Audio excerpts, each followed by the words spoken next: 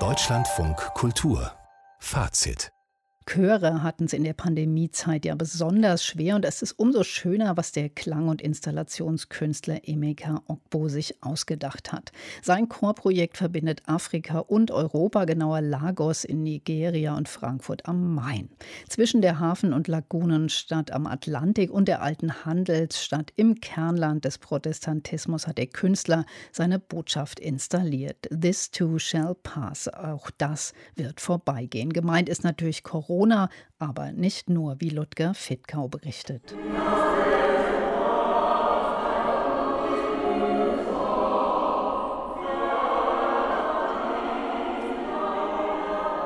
Chormusik aus Lautsprechern, die in der evangelischen Dreikönigskirche am Museumsufer in Frankfurt am Main verteilt sind.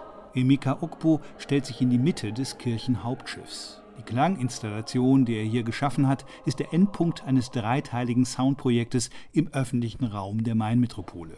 Es ist die umfangreichste Installation, die der nigerianische Künstler im europäischen Raum bisher gestaltet hat. Den roten Faden liefert die Hymne, die auf rund 1 Kilometer Fußweg mehrfach aus teilweise in Gebüschen versteckten Lautsprechern schallt. Die Mehrkanal-Tontechnik sorgt in einem Innenhof dafür, dass Spazierende sich geradezu vom Sound umkreist fühlen. Die Hymne wurde eingesungen von Chören im nigerianischen Lagos und in Frankfurt am Main. Ogboh hat sie eigens für das Projekt komponieren lassen. Die Verse sind nicht sakral. Wir spielen mit ihnen, weil wir die Idee hatten, mit einer Hymne zu arbeiten. Der Text ist auf der Grundlage einer Datenanalyse entstanden, die wir zu Schlüsselbegriffen aus dem Jahr 2020 gemacht haben. Wir haben sie als Keywörter benutzt, um diese Musik zu komponieren. Schlüsselworte sind neben Corona auch Gefährdung der Demokratie, aber auch das Lob des multikulturellen Frankfurt, der Stadt, der diese neue Hymne letztlich gewidmet ist. Doch der Inhalt ist für die Klangerfahrung nicht wirklich wichtig. Emeka Ogboh hat die Komposition wie das ganze Kunstprojekt betitelt. This too shall pass. Auch das geht vorbei. Emeka Ogboh wollte am Anfang nicht, dass es ein Corona-Projekt wird.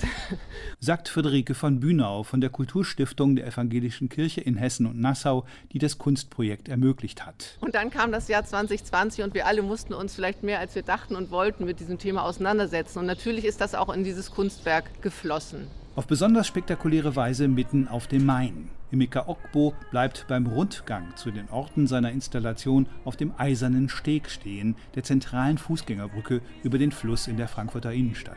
Sein Blick ist auf die Wasseroberfläche gerichtet. Nach wenigen Minuten nähert sich ein Motorboot. Auf dem mit hellgrünem Filz ausgelegten Bootsdeck sind rund 1 Dutzend Lautsprecher installiert, aus denen wieder die Hymne dringt, die auch in der nahegelegenen Kirche zu hören ist.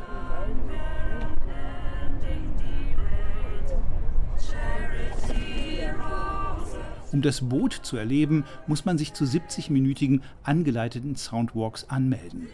Die Corona-Distanz ist gewahrt, das Boot kreuzt am Fuße der Brücke und verwandelt sie für wenige Minuten zu einem großartigen Konzertraum, mit der Hochhaus-Skyline im Hintergrund als Kulisse.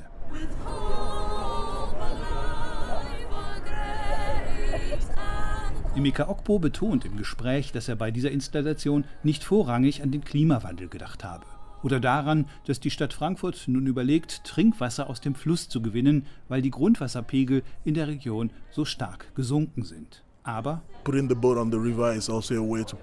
ein Boot auf den Fluss zu setzen, ist ein Weg, die große Bedeutung dieses speziellen Wasserraumes herauszuarbeiten, die er für Frankfurt hat. Emeka Ogboh erzählt auf dem Rundgang, wie wichtig ihm persönlich schon in Lagos, der Stadt, aus der er stammt, die Auseinandersetzung mit dem Wasser war.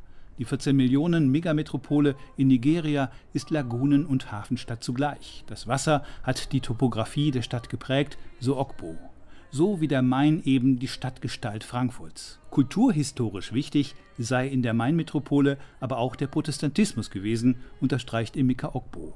Dem will er mit seinem Werk Rechnung tragen. Wenn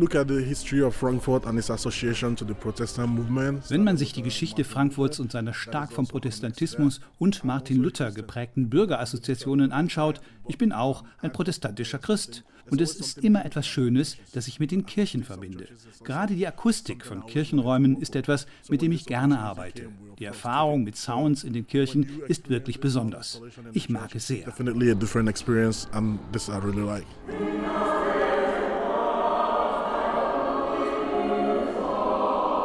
Es ist eine überzeugende Soundinstallation, die Emeka Ogboh in Corona-Zeiten für die Main-Metropole geschaffen hat. Der Chorgesang, der vor allem mitten auf dem Fluss völlig überraschend an eine Festlichkeit erinnert, die wir nun schon seit 1,5 Jahren so schmerzlich vermissen.